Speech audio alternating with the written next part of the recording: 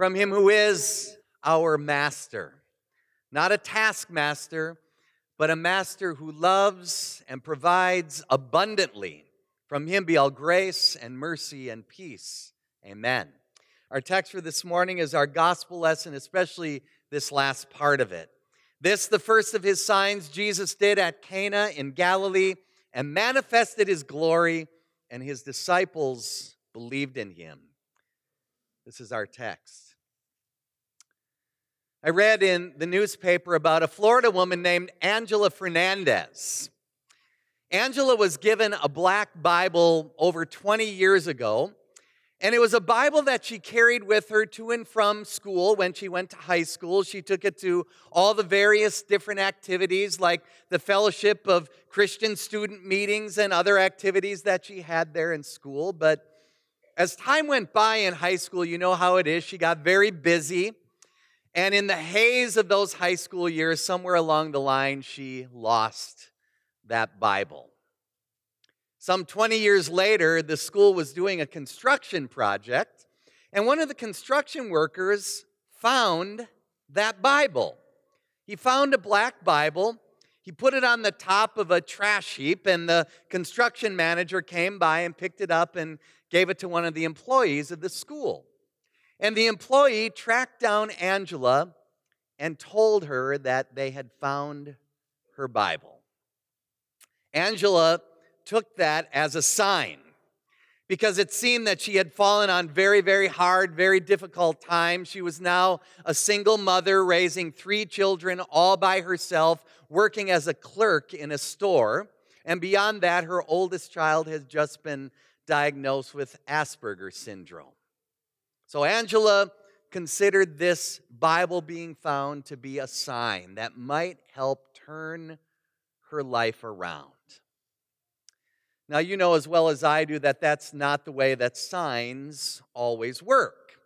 Something might pop up in our lives that we think is a sign, but it really leads to nothing better, nothing improved, nothing hopeful or helpful. But in today's gospel lesson, John does not call this work of Jesus, this changing water into wine, a miracle. Instead, he calls it the first of his signs. And it is significant that John uses this terminology because a true sign, a good sign, always points beyond itself to something better, something greater.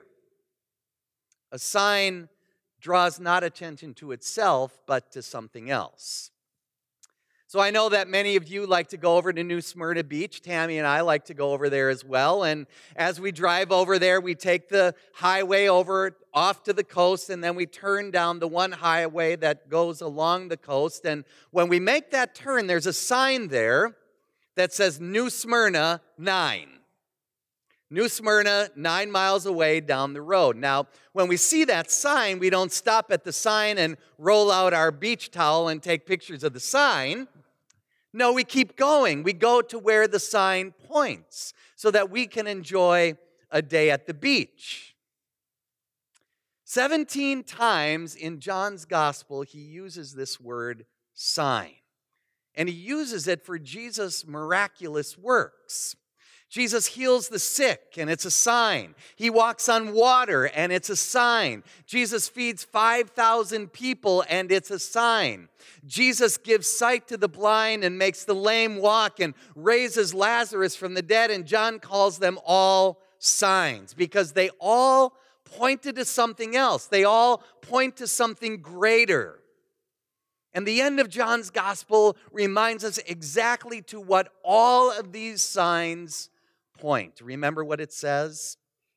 Now, Jesus did many other signs in the presence of his disciples, which are not written in this book, but these are written that you may believe that Jesus is the Christ, the Son of God, and that by believing you may have life in his name. So these signs point to Jesus as the Son of God, the one who comes to bring you life. And here's one of the great points to this sign, this first sign of Jesus, this changing of water into wine. And for this, I have to turn to one of my least favorite subjects, math. So hang with me for just a little bit here. So Jesus tells the servants there that day to fill the purification jars full of water. And these purification jars are 20 or 30 gallon jars. They were filled to the brim. So do the math. There are 6 of them, 20 to 30 gallons each. What does that get you? It gets you 120 to 180 gallons of water. Now, 1 gallon of wine produces 5 standard 750 milliliter bottles of wine, which is how we usually find our wine in the store today. 750 milliliter bottles produce 1 gallon of those is 5 bottles. Again, math is not my topic. Now, it took me a minute here, but if you do the math, you will find that Jesus provided that day between 600 and 800 bottles of wine. Excuse me? That would fill a very nice wine cellar for a very, very long time. And this wasn't just Manischewitz or Mogen David. This was really good wine. Very, very good wine. Maybe the best wine you have ever tasted in your life. Much more, much better than anyone could have ever expected. And here's the point. This is a sign that reminds us, that points to the lavish and extravagant abundance of God's grace. It points to God's abundant grace that He pours over and over and over us in extreme amounts because of Christ. As Martin Luther once said, God is extravagantly rich in His grace. Think about those 2 words, extravagant and rich. God is extravagantly rich in His grace.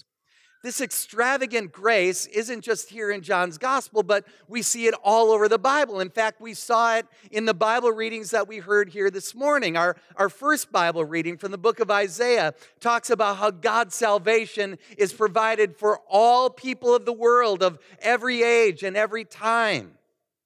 1 Corinthians 12, our New Testament lesson, talks about God's abundant gifts for His church that He provides by way of His Holy Spirit.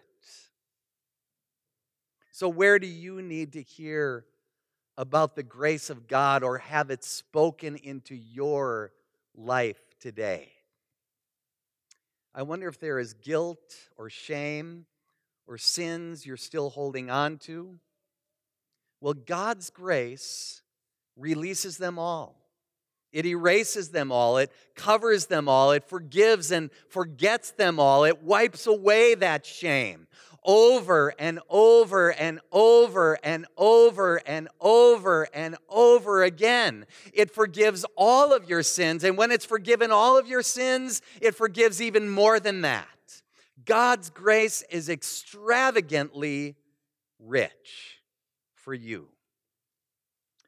Another thing this sign of Jesus does is points to the abundance that Jesus provides for His own mother. In the Gospel of John, Mary, the mother of Jesus, only appears 2 times, if you can imagine that. John doesn't talk at all about the visit from the angel Gabriel or the dilemma that she has with Joseph. It doesn't talk about her pondering about these things and wondering about them around the manger. John introduces Mary here at this wedding in Cana because she too was a guest at this wedding, and she tells Jesus about this wine shortage that's happening here at the wedding. But then after this story about Jesus at the wedding at Cana and Mary there as well, we don't see Mary again almost till all the way at the end of the gospel in John chapter 19. And do you know where she is there? She's standing at the foot of the cross. And there next to her, not too far away from her, is John, the one who is writing the words of this gospel. And do you remember what Jesus says to Mary, his mother, from the cross? He says to her, "Behold your son." And he says to John, "Behold your mother." Like Jesus did at the wedding, he was still providing in abundance for his mother, Mary. John wants us to see that Mary was there at both of those times to see both of these acts and to receive God's abundant provision for her in her life. Both times, places where there were problems.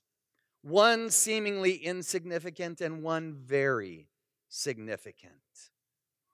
Our God is rich in grace, John seems to be telling us, even and especially when there are hardships, trials, troubles in life, when there are difficulties. And far beyond that, God is abundant in rich in grace and mercy, even and especially in the midst of suffering and even death. Jesus demonstrates that even when he is dying. He's providing abundantly for his mother. Another thing that this sign of Jesus does, this changing water into wine, is it changes the way that we look at Jesus. Imagine how the servants that day, even the disciples, even Mary, viewed Jesus differently after they witnessed this incredible miracle, this incredible miraculous sign. The last verse of our text tells us explicitly what the reaction of the disciples was. It says they believed in him. The servants at the wedding probably just saw Jesus as any other guest that day until this shortage of wine comes to the fore, and Jesus then becomes a master. Not everyone saw that he was the master, but the servants certainly saw it, and so did Mary, and so did the disciples. They believed. And so do we.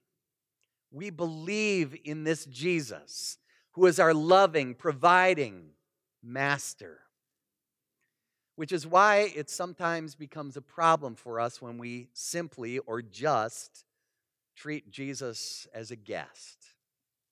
We tend to do that sometimes in life, don't we? Well, we welcome Jesus as a guest when we come here to church or do things like this, but maybe there are other times when we kind of push Jesus out of our lives as our guest. Maybe when we're with friends or at work, maybe when we're at school. But Jesus shows us here that he won't remain as a guest. As he shows us today with this miraculous sign, Jesus is the master. He's an abundantly generous master who gives us the very best. And what is better than forgiveness? What's better than life? What is better than salvation? And as the master, Jesus calls us to follow him. Remember what Mary said to the servants that day? Do whatever he tells you. It's really not a bad response for those who have seen the sign, for those who have believed in Jesus, for those who have received his abundance in so many different ways. The miraculous signs of Jesus are present here today. Jesus has brought together his baptized people, those of us who have been marked with his mark, who have been named with his name. And as God brings you, all of us, people together in this place, he provides abundantly as you and I and all of us together help and support and pray for and comfort one another in ways that are too countless to even know or talk about. Jesus' signs are present today and will be in just a few moments as he does a miracle here today. As Jesus when his words are spoken, adds his body and blood to the bread and wine that's sitting on this altar today. And you will receive it into your mouth to receive abundantly forgiveness and peace and grace and life and salvation. Jesus' sign is present here today. As we heard John read just a little earlier in his word, the book of Isaiah, the book of 1 Corinthians, the book of John, God's word is read, and it is a sign because it always points to him, who is the resurrection and the life. A sign is a true sign if it points beyond itself to Jesus, the master, the giver, the one who provides in abundance. So I'd encourage you to watch for those signs this week as you do your daily devotions, as you gather together in Bible study, as you look forward to worship next week, and see how God is providing abundantly for you in and with and by and through these signs. And know that the abundant love and grace and forgiveness of God is going to carry you through any and every difficulty in life, and carry you especially through even the gate of death and the grave. As I sat with Betty Hopton this past Friday as she was drawing her last breaths, I saw the sign of God at work in Betty's life. A longtime member of this congregation, she heard God's word. She believed and trusted in him. And some of the very last words that she heard on this earth were the sign of Jesus from his word, pointing her in the direction of the grave, and beyond that grave to the place where she now lives with him, the one who lives and reigns unto all of eternity, providing abundantly, not just today and tomorrow, but providing abundantly for you and I, who will live because we are God's baptized children forever. In Jesus' name, amen.